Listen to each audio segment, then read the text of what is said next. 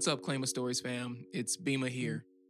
Wow, it's been an incredible year, and we can't thank you all enough for tuning in every Tuesday. We were recently featured in Forbes for our work over the past year, and that just wouldn't be possible without every one of you here listening. So thank you so much from us and the rest of the Claima team.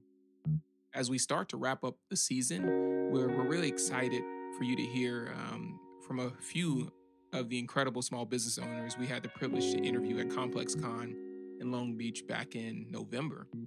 It was part of a larger initiative where we partnered with Vista, formerly Vistaprint, to amplify and empower small business owners through a dinner at Chifa and popping up with two LA brands, Little Africa and Lazy Cake, in our booth at ComplexCon. It was an incredible weekend, and there will be more to come from this partnership in 2022. Now, as we head into the new year, I would love for you all to take time to visualize what you want and start drafting up that plan for how you'll go about claiming it. We can't wait to connect with you all in 2022. Happy holidays.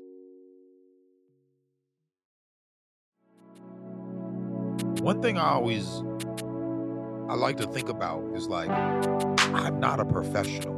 I'm an enthusiast, an extreme enthusiast. I'm an amateur, right? What I realized is I could be more relatable than a professional.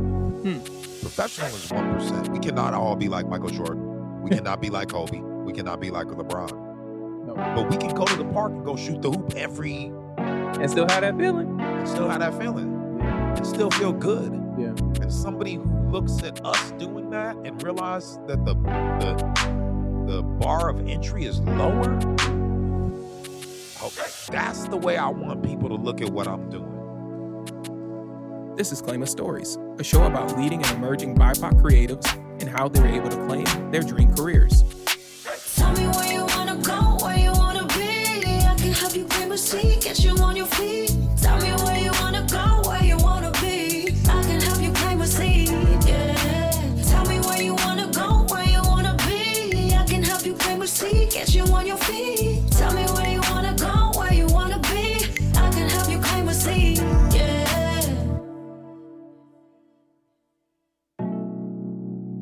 I'm Bima, and on today's show, recorded live at ComplexCon in Long Beach, California, we speak with Woody White, founder of Oyster Holdings, a brand for everyday enthusiasts based in Los Angeles, California. Woody cut his teeth as a promoter, throwing parties and doing his fair share of street team activations. He then moved on to LRG, a clothing brand popularized by artists like Kanye West. There, Woody worked in brand marketing and relished in the process of getting ideas out because he really believed in them. So passionately that he'd show up to sales meetings sharing his frustrations about why some pieces of clothing were being left on the cutting room floor. Eventually, he transitioned from LRG to join Don C at Just Don until 2015. Around this time, he had thoughts of his own based on what he felt was missing in the market. Woody had started to grow exhausted by the inauthenticity in streetwear and wanted to do something that truly spoke to his experience. Thus, Oyster Holdings came from the thought of creating comfort for travel. In our conversation ahead, Woody shares a story about getting his start as a party promoter. I came up throwing parties and doing street team stuff for labels and clubs, and then that transitioned into doing the same thing for corporate companies. And then that moved me to Los Angeles. So I started in the streets, putting up poster boards and standing outside clubs and that type of stuff. And the progression just took me up the ladder. So there's no like one moment. Yeah. It's just a series of life experiences. And being in it at a time where you could identify with what's going on in this space and realize you could possibly do this for the rest of your life. What space at the time was that? Like street team stuff, music. Like all that stuff started with labels. Okay. We're working records. We're seeing we're going to record stores. We're doing stuff at clubs. Yeah. To artists are coming in town. We're taking them around to the DJs. We're taking them to radio stations. Showing them what's going on. Yeah. Yeah. Gotcha. To corporate companies saying, we need street teams. oh, we want to get closer to this urban audience. So let's do a DJ competition in 16 markets. And who do they go to hire? Everybody from the record music, from the record business. Because they already have the contacts. Because this is the world that they see exploding. Yeah. And this is where they see the dollars coming from. Right. So they just tap us. So those of us that were fortunate enough to get called upon to do something that went from like, man, the record label saying, we're going to pay you $1,200 a month to do this, to like, oh, we're going to put you on a $10,000 a month retainer to do this. You know, because there was no pay scale for the big companies to reference back to say like, oh, you're only making this much? Oh, let's pay him peanuts. Pay a little bit, yeah. They were ready to cut the check because, well, I'll say this.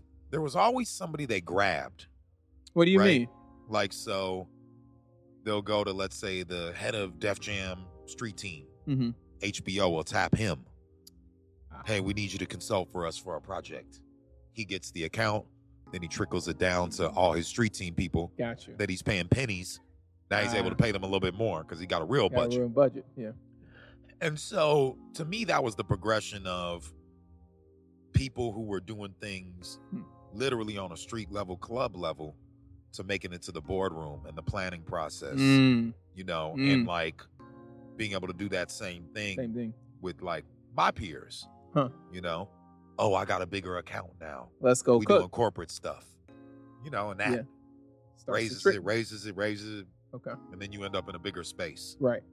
How did you because you ended up, you know, before you were in LA, I think you were working on Just Don with Don C and a couple other projects as well.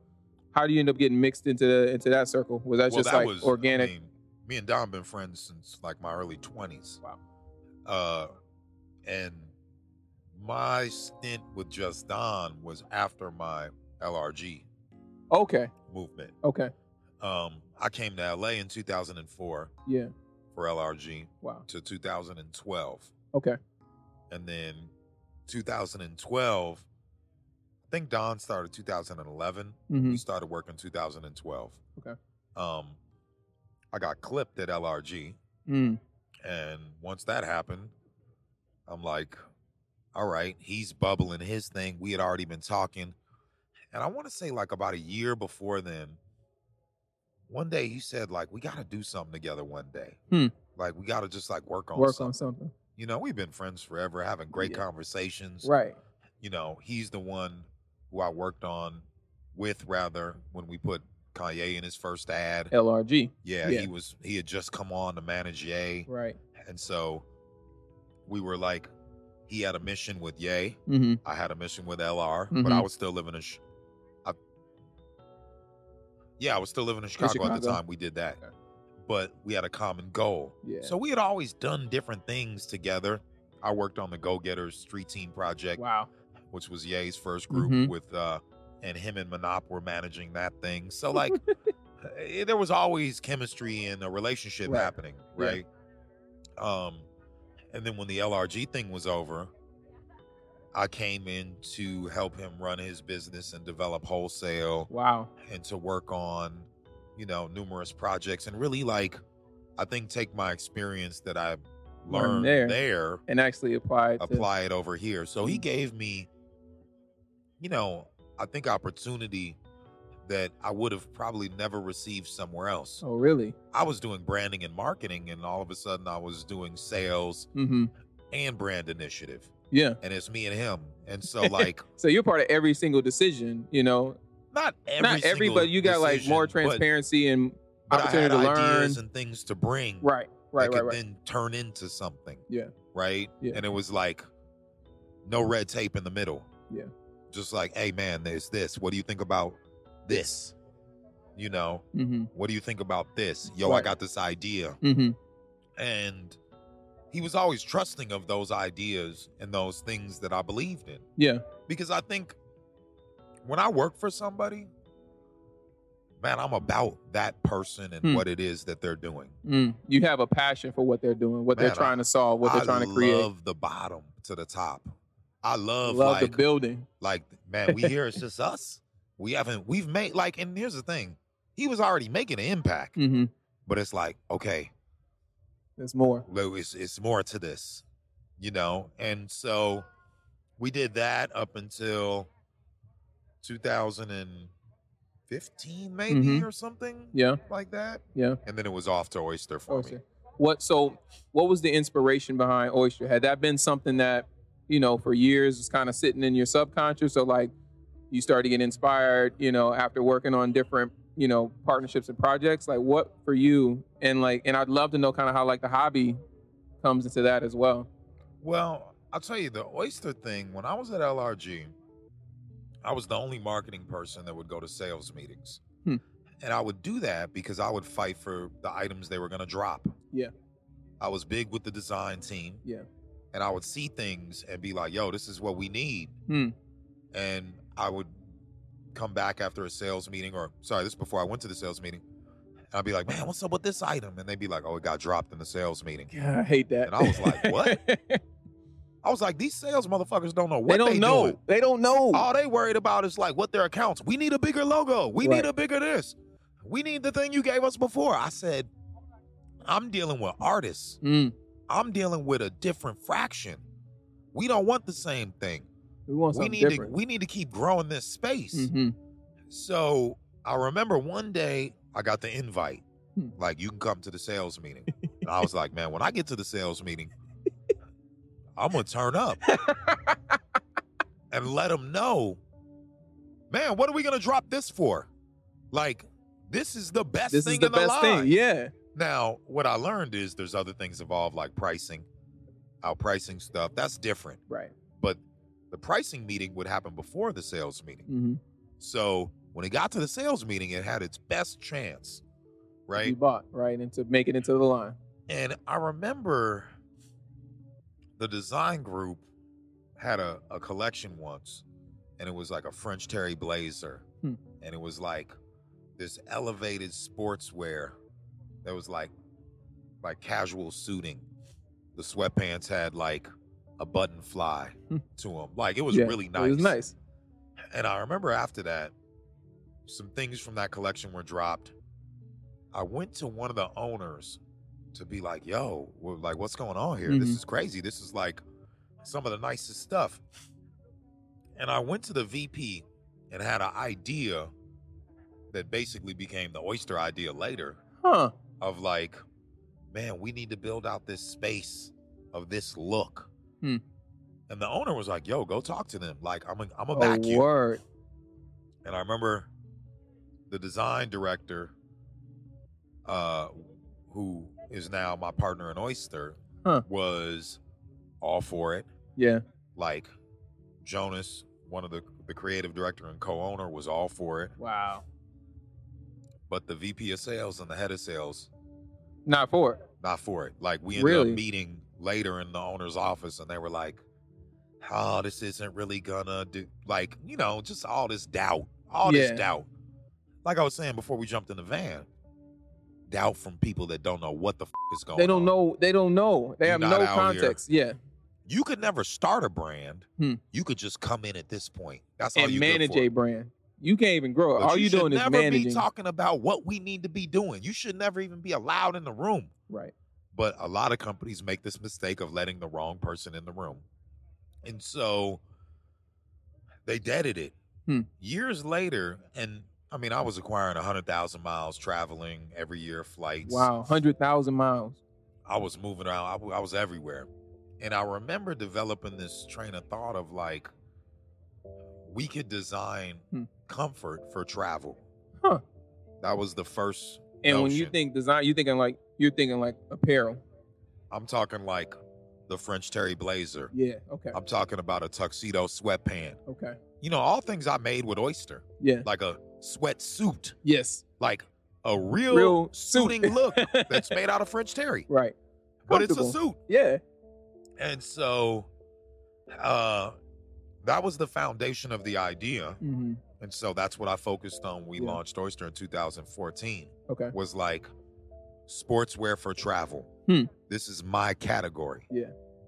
See, people like, if you look at Nike, it's like, in the beginning, who are we? Running. Yeah. Very, very, very like rooted in running. Very focused. Adidas. Probably the same thing, like some sort of Some sport Yeah. category. Soccer. Football. Right, sorry, soccer maybe, right? Patagonia, outdoors, hiking, climbing, Absolutely. right? Yep. Not this broad stroke of like ideas and references, influence, and all this like just grabbing ideas out of nowhere. It was focused. It was very focused.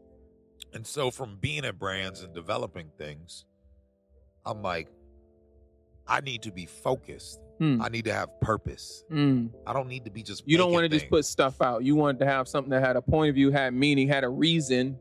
This is why we're here. Okay. This is what's going to keep me here. Okay. You know, not like make believe design. Like, and that to me is like, so like, man, soccer jerseys are in. Let's do some soccer-inspired jerseys. Do you play soccer? No, but you in. just look at pictures and and then borrow this whole thing. I don't believe in fraudulent design, or even just being a poser. I grew up in the '80s of skating, where you actually did it. People came to the park with like full pads and this and that, and like didn't know a thing or bought it, and it's like we would be like, "Yo, he's a poser." No, yeah. That's the same culture I grew up in. This, And you know, it was unusual to meet someone that was widely accepted into something that you felt authentic about that they actually didn't do. We're in a whole new era. I try to live by the same mentality now. I don't want to pretend. You're not going to see me make a pair of basketball shorts. I don't play basketball. Don't hoop. I'm not going to make a basketball jersey. I don't play basketball.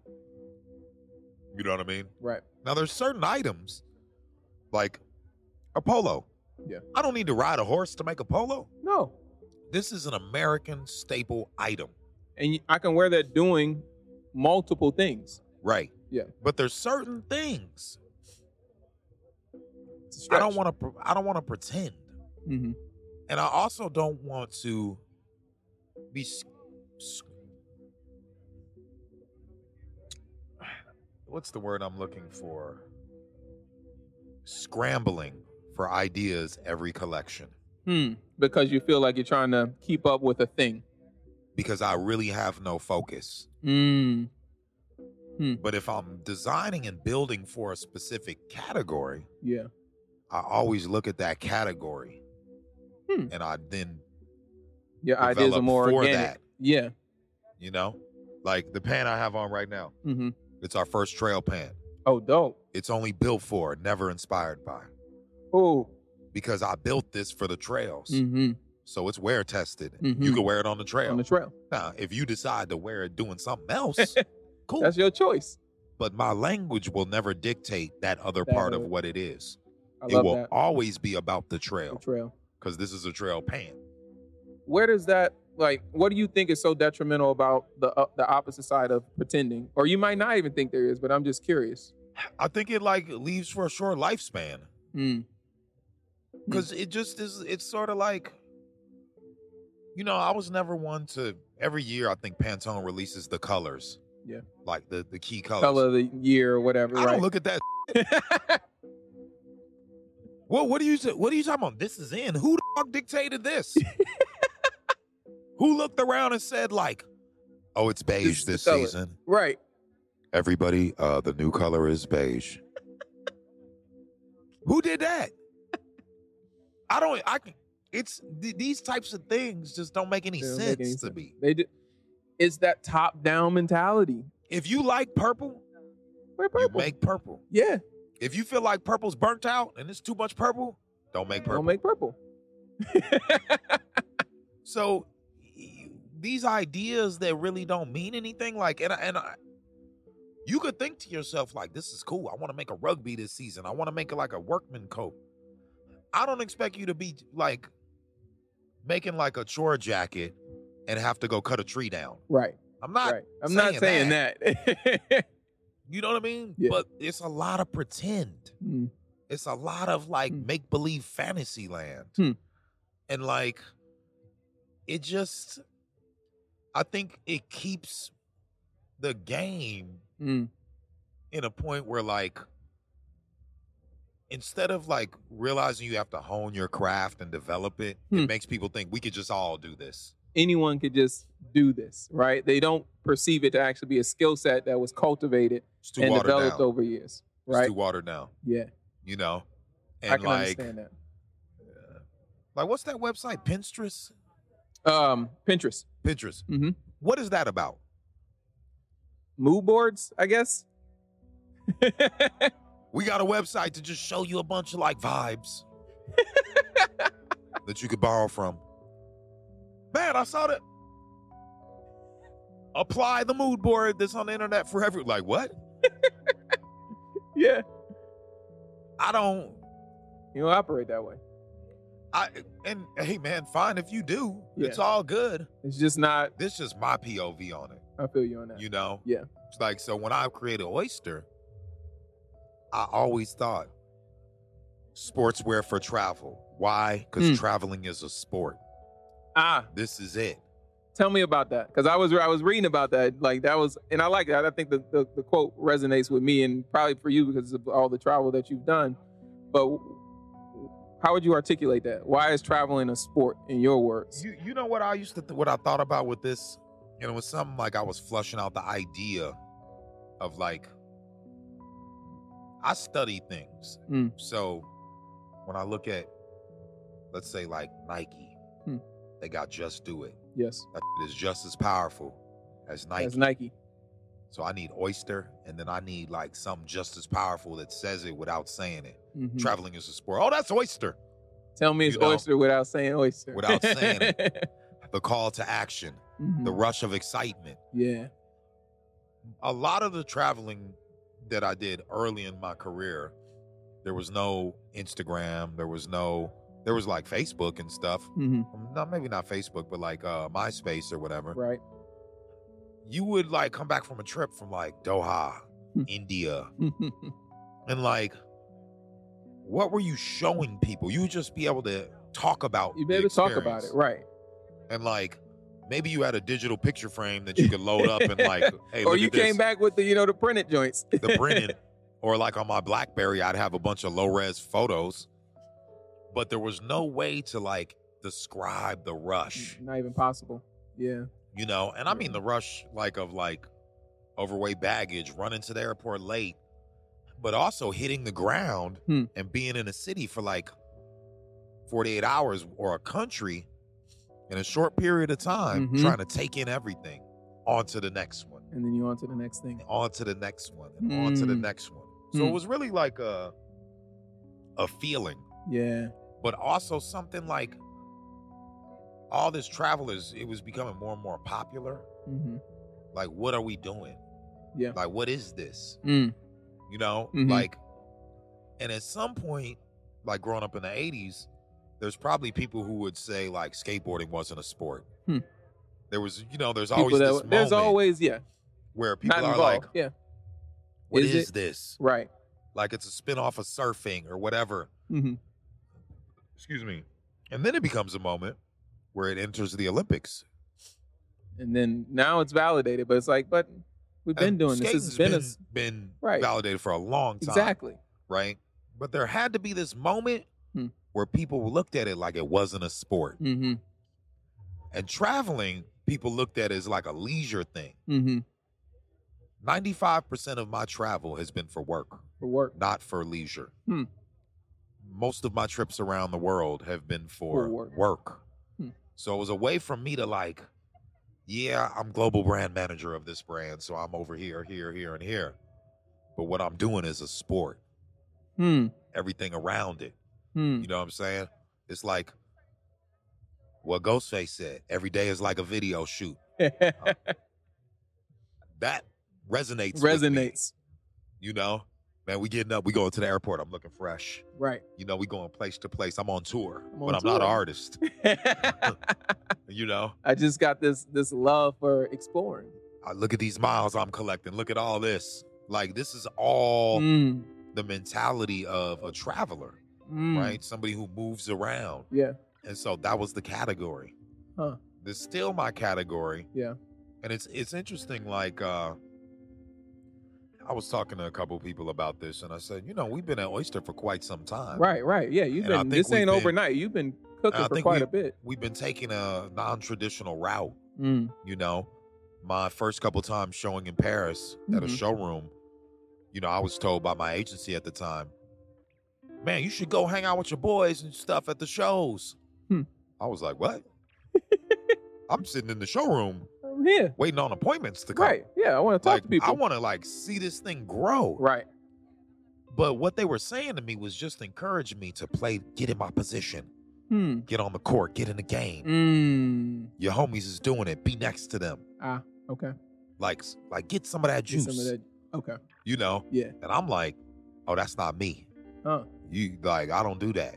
I don't go do things that are not authentic to what I'm about. We here to do a showroom. I'm at the showroom. I'm not here to do anything else. I'm gonna see my homies when we go eat afterwards. Right. And my friends were like, where were you today? Because they wanted me there as friends. Yeah. But I'm like, I had to be in my showroom. We're setting this up. Yeah. And this whole grind, lost my sales agency, lost my PR company that was behind me. My deal with Adidas ended. But me starting these new things, Tennis Club, Expedition, we're now having more success than when I had all the things lined up. When we return in just a moment, Woody shares how a world post his Adidas deal actually looks much brighter.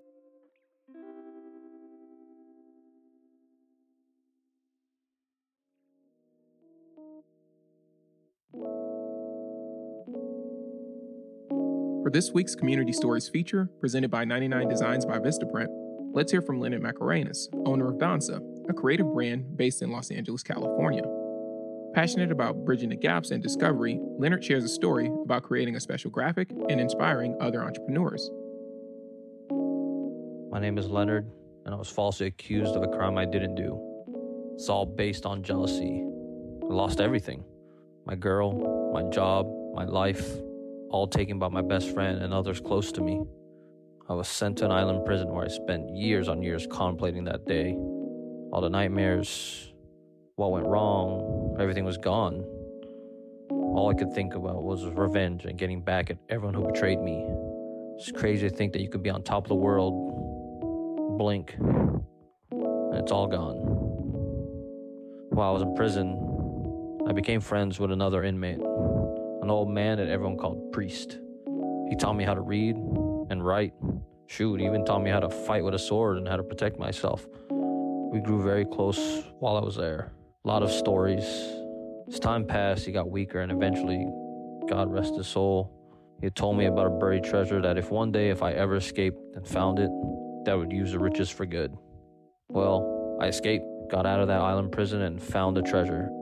I could have easily lived a whole new life and riches beyond my imagination, but instead gave that all up. I had to do what was right. I got my revenge, got my girl back, and found out I have a son. Pretty wild. I'm basically in the business of ships, bridging those gaps from one place to another and dealing with basically what's in between it.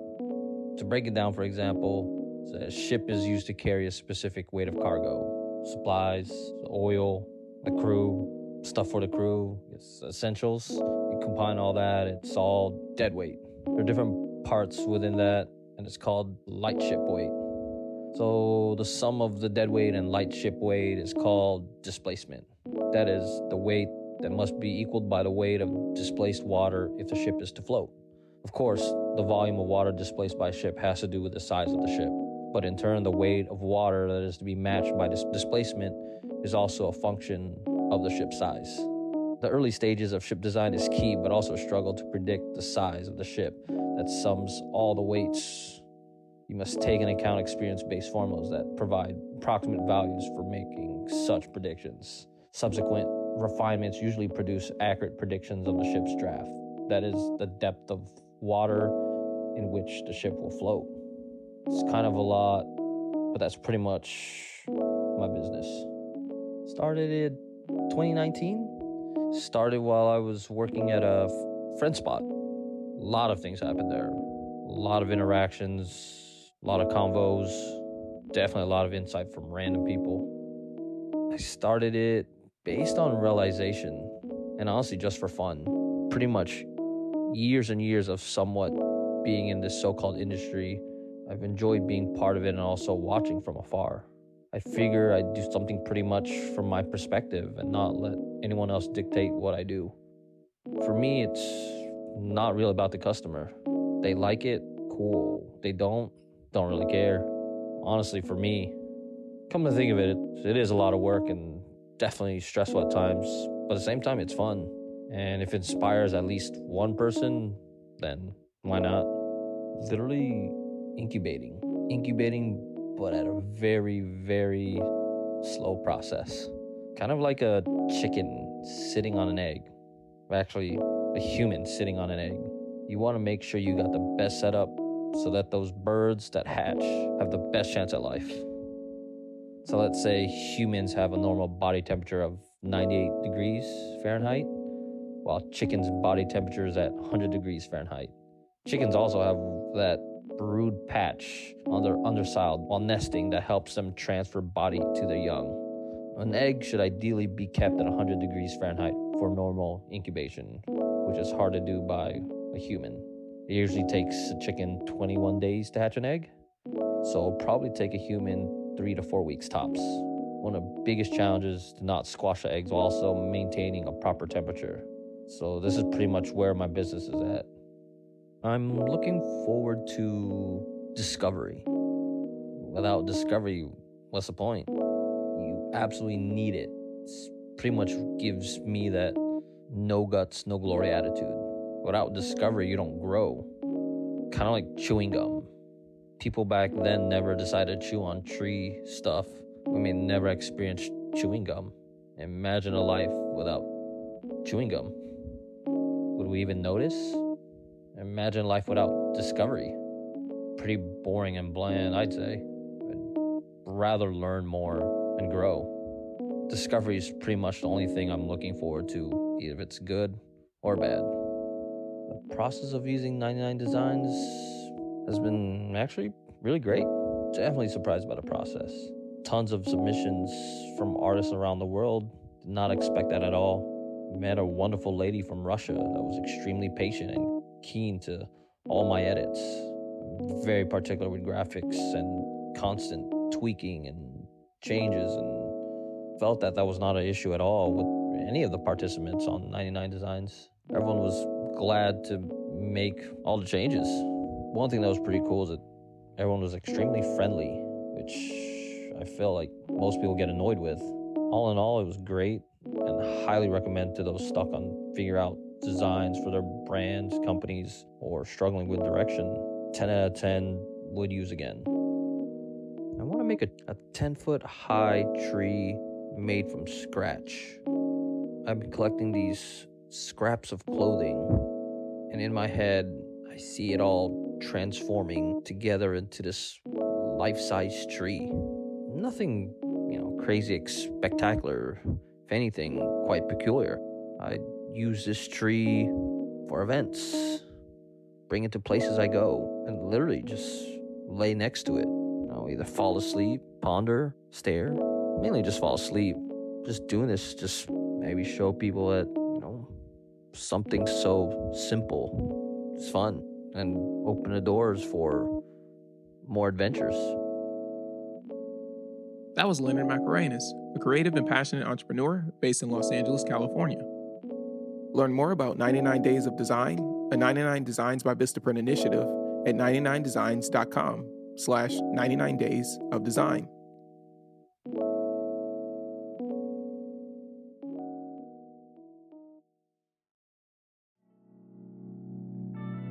Hey, it's Bima. Welcome back to Claiming Stories. So it's pre-pandemic, and Woody starts to foster a community of everyday enthusiasts. Here's an interesting thing. Tennis Club started before the pandemic. That been going.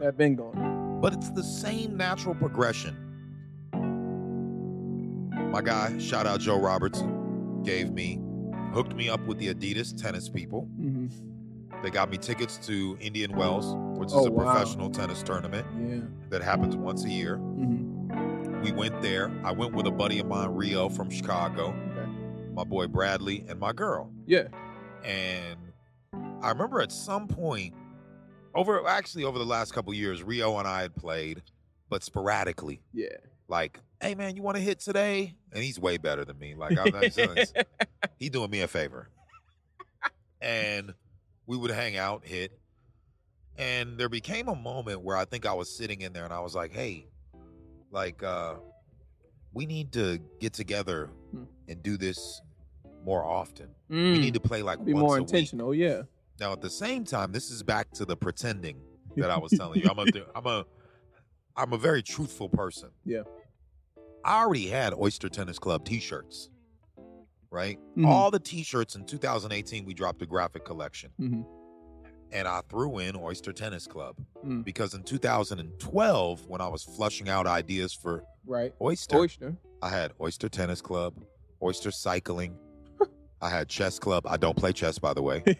I had a bunch of other things that I just thought was like a cool vibe. Right. But I do cycle, and I love tennis. I always been into tennis. Yeah. But I had this tennis club shirt. And when we went to Indian Wells, I remember telling Rio and my other buddy Bradley, hey, here goes some tennis club shirts. And this lady, because we were like the only like 4 black people in a group at this tournament, like looked over and was like, hey, what's Oyster Tennis Club? Asked my friend Rio. Rio was like, oh, it's his thing. And I was forced to answer this question. Yeah, to answer the question. And I was like a little bit stumped. I was like, oh, I have a brand. It's called Oyster, and I like tennis and blah, blah, blah. And it's like a couple of us that just get together to like experience tennis. Yeah. Which was a little bit of a fluff because that was the first time we came together to experience it. Right. Right. But I was a fan. We were there. Yeah. And so she didn't dismiss it. She was like, I love the logo. I love the T-shirt. Like, where can I get it? Da, da, da. And she liked the flavor of us. Yeah. But we was different. Yeah. But I felt like a little bit like, womp, womp, womp. Like, you know, like, you pull my card. And from that moment, after that, that's when I said, hey, we need to do this. It is for real. And we went out and, oh, thank you very much. We went out and we organized our first session, and it was a Wednesday. Man. And I wore my tennis club shirt, and I posted Oyster Tennis Club. And I want to say it was Rio, myself, and my partner Millhouse. And Millhouse like was gonna go home, but he came through to take a couple photos real quick. He doesn't play tennis, but he was like, "Yeah, I'll go." Posted those photos, and that's when other people who I talked about tennis with were like, "Man, you should have hit me up. Why you hit me? Hit me next time." Yeah. And then it was like, okay, hey, we'll be out here next week. I'm going to hit you. I love that. See, me, I'm a very persistent person. Yeah. The worst thing you can say to me is no. So, like, if you leave that window open, I could become a bugaboo. If you're like, yo, yeah, I'm down. I'm going to hit your ass every Wednesday. Right. Hey, you said you was down. Let's go. And then when you're like, hey, man, I ain't really mean it. I don't think I can play. I'll let you know. Then I'll fall back. Okay. And so the few people that hit me, then I followed up with them. Hey, we're playing this day. Yeah. Can't make it, cool. We're still there. And what people need to see is like you being dedicated and consistent. Once they see you're there every week and committed, they realize they don't need to be there every week, but you're going to be there every week. So like the next time they're free, they'll show up. Right? I love that. And so we had the club going. We built it up. There was maybe like 6 people. We were playing like in Santa Monica, like kind of far off, mostly white court. And people would drive all the way out there, come hit, got up to maybe like 8 people at the most. And then fast forward, we moved the court back into Los Angeles, somewhere that I used to drive by on the way to the office. And I'd always look over and be like, look at all these courts that are empty. Like, let me just move it over here. I think it'll be easier for people to show up. Right? Because then we had decided Sunday was going to be the day. This is before we went to twice a week. Everybody's coming on Sunday. Yeah. They're ready to play. And pandemic hit. Everything closed. Yep. We start Oyster Expedition. Everybody's in the house. Like, you know, Right. And then the first thing to open were the tennis courts. It's the most socially distant sport that you could do. Absolutely. Besides like running. Yeah. You know? Yeah. We're 30 feet away from each other. Mm-hmm. It's only one ball. Like, it made you sense. don't even got to touch this with your hand. Yeah. You can scoop it with your racket and your foot. Right. And they opened it. And I remember I was watching the news and it said, like, this Sunday, these are the things that are going to open. And it was like tennis, the beach, but you couldn't, like, put your towel out. Yeah. But you could go. Certain bike paths. Yeah. We had like 25 people show up.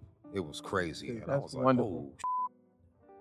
And it was everybody who used to play that was like, this is the perfect time to get back into it.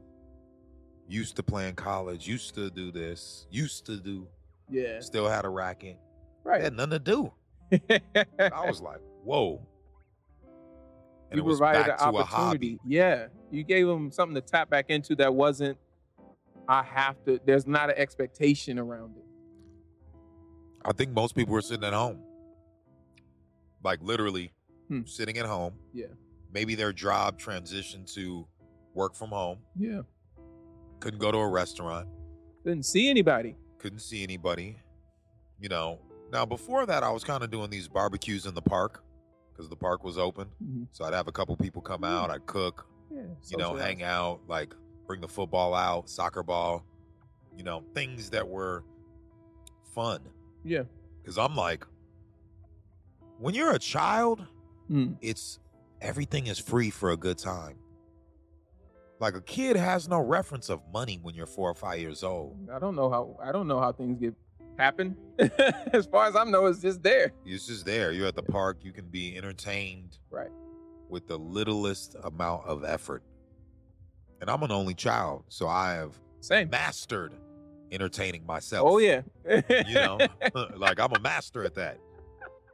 And so that kicked off just being outside. And, the great thing with now is if you could show somebody what you're doing and then you can gauge interest. Yeah. I'm at the park barbecuing with this. Yeah. Man, I want to come. I pull up. That's it. Yeah. You know what I mean? That's it. That's it. So the tennis thing was already happening, but it exploded when it opened again. Yeah. I think you had tapped into a subconscious thing that, pandemic. They're telling us we can't go hang out inside together. A lot of us have been disconnected from that childlike activity of play and hobby.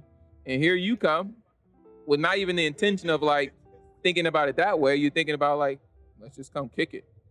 That's it. Explore it. As you think about like the path you've been on, right? And like, we talked, a little earlier in the conversation, you were like, yeah, this wasn't some orchestrated thing. I wasn't like trying to get experiences to be this thing. When you think of some of these young people that are like, yo, I'm like, I kind of resonate with some of the stuff what he's saying, and I want to kind of explore maybe some of this stuff. Like, what advice would you give them as they try to navigate this crazy space we're in? What space specifically? I would say space specifically around entrepreneurship and creativity. If they want to cultivate something, and it may not even be entrepreneurship. They might want to be a nonprofit, or and we don't have to put labels around it, but they might just want to create something. I mean, this is I've been fortunate enough to do interviews like with yourself and Footwear News and these other things. Mm-hmm. And one thing I like to think about is like, I'm not a professional. I'm an enthusiast. I love this. An extreme enthusiast. I'm an amateur, right? What I realized is I could be more relatable than a professional.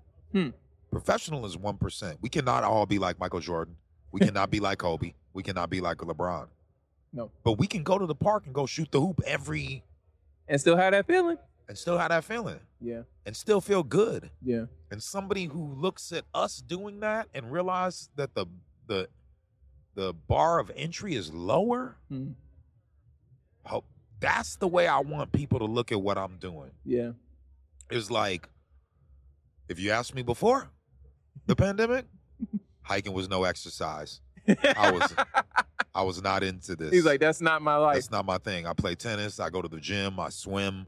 I ride my bike. Yeah. Like I'm active, but I don't do that. Yeah.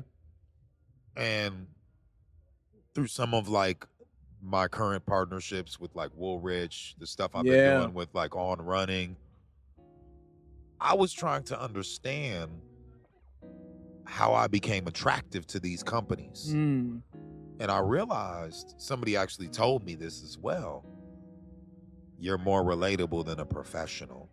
You're just a regular person enjoying it and an enthusiast. So I'm like, that's where I'm like, oh, I'm an extreme enthusiast. Yeah. Because, I got to hike every 2 weeks. Oh, yeah, I'll go out in between the hikes to find the next trail. Yes, I got tennis twice a week. Man, I'm 45. I'm not going pro and shit. You know what I'm saying? I got my CBD oil waiting for me when I get home for the rub down. Yeah. I go to my Thai massage twice a week. I'm not. You say, I'm not out here trying to go pro. There's no pro in anything about me. Yeah. I think I'm a professional talker. That's what I like to do, talk. That's what I enjoy. Right? Yeah.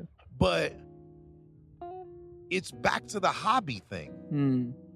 It's like sometimes when the approach is not so like, man, I need to make it from this thing that I'm doing, it just falls in your lap. You get a call, like I said, like Pelican is one of my new partners. For people that don't know, it's a case company. They make some of the best cases for rugged, waterproof, rugged equipment, this and that. On my Land Rover, they saw my Land Rover, and a guy by the name of John hit me up. He works with them, and he works with Toyo Tires. And he's like, yo, we want to outfit your rig with like Toyo Tires and Pelican. I love that. They didn't do this because I'm doing professional off-roading contests and all this shit. Yeah. It's like, yo, this is cool. We like it. We see you, and you're different, And what I realized is, it's not a lot of us, meaning black people, for those who are just listening, doing outdoor anything, right? And so that is something that I can appreciate being a voice in. Yeah. Is like, I'm a city slicker, right? Yeah. But I'm outdoors.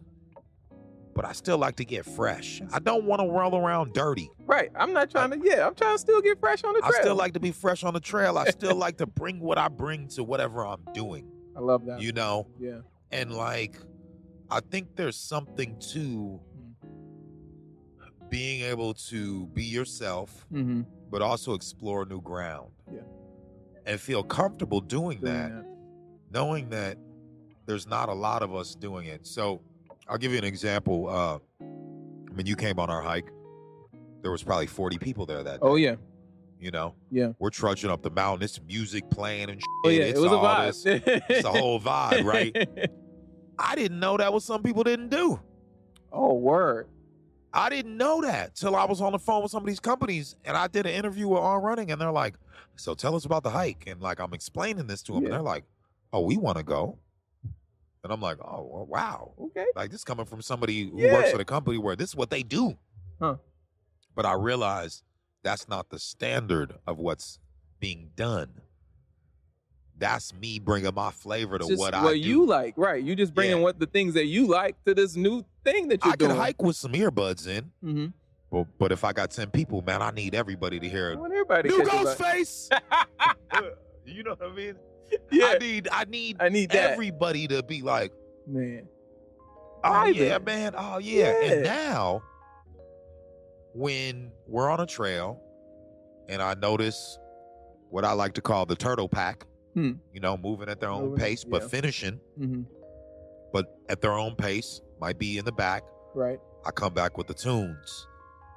And people are like, oh, this is helping me. Because now you feel like the energy.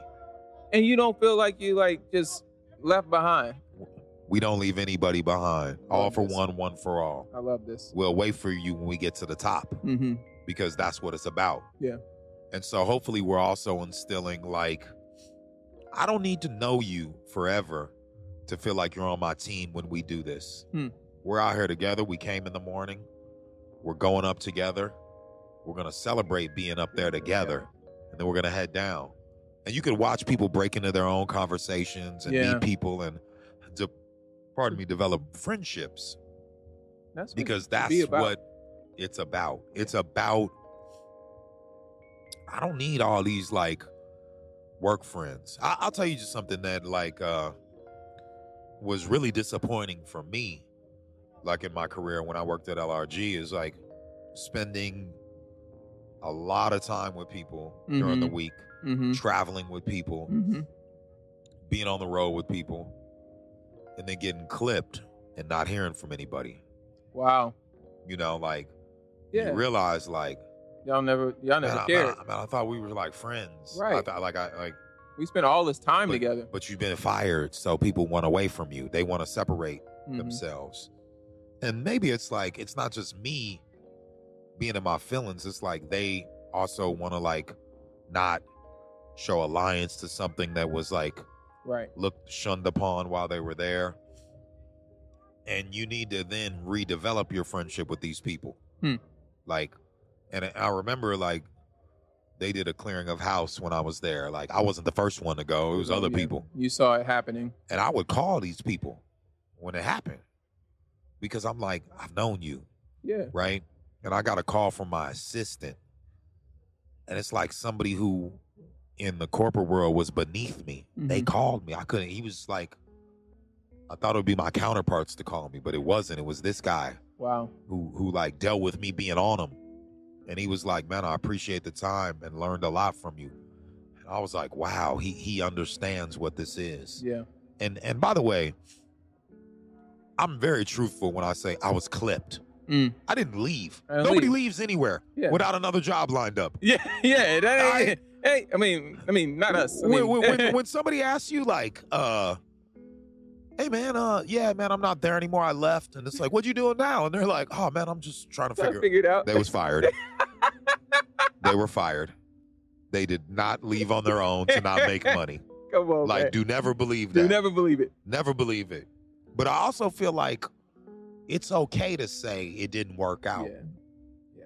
Like, it's That's okay. truthful. It's too many people who try to pretend and smoke screen. Man, I'm sorry. You were getting $250,000 a month and you just left. Like, that's not what happened. I would never do that. Not on my own volition. Unless I had another job lined up. Yeah. Paying me more. If not, I would ride this out for a minute.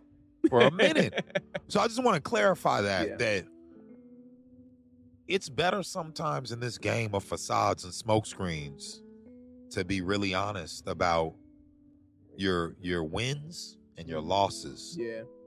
It's okay. Nobody's gonna judge you on that. You know what I mean? I'm big on that stuff. Man. I'm big on like, just be real, man. Be real, because somebody needs that. Somebody need to hear. It's okay. Yeah, they didn't renew my contract. And that's okay. It's okay. You're gonna have something else around the corner. And that's the thing that I learned. Publicist, sales agency, Adidas deal. I made it, if you asked most people. But I realized I made it because I had relationships. That's how I made it. I was actually in a position that most people are not blessed with because I spent so much time in the game. Because the sales agency that took me on, I co-signed when G-Shock came to America and said, mess with this agency. Right. So they had been messing with me. Messing with you. Those were my guys. Right. The PR agency, we had a bunch of mutual friends that was like, Woody, shit is hot. Like, you need to mess with this. Pick them up. Yeah. I had people at Adidas. But what if I had none of that? Would I have had these companies? Probably not. If they were to like pick me out of the blue, they would have been like, nah. Yeah. He only has 2 accounts. Like, Who gets an Adidas deal with 2 accounts? Like, come on. You know, and so I like to look at these situations and be brutally honest on not everything is what it appears to be. You know what I mean? Nothing is usually like that. Nothing usually is. You know, and so the moments that you can like say what it is, it's better to say what it is. You're going to find some common ground amongst people who could be like, man, you know what? I got fired over there too.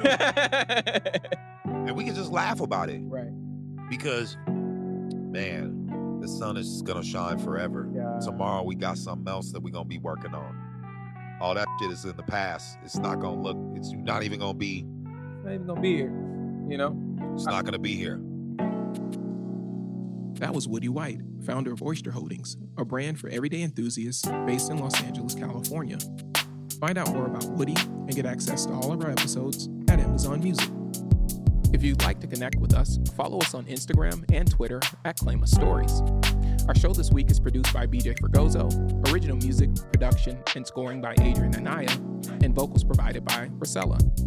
And special thanks also to VDOT, Professor H, Jordan Dinwiddie, Nick Pop, Lily Lynn, Nicole Early, Becky Mathai, and Amin El Faleli.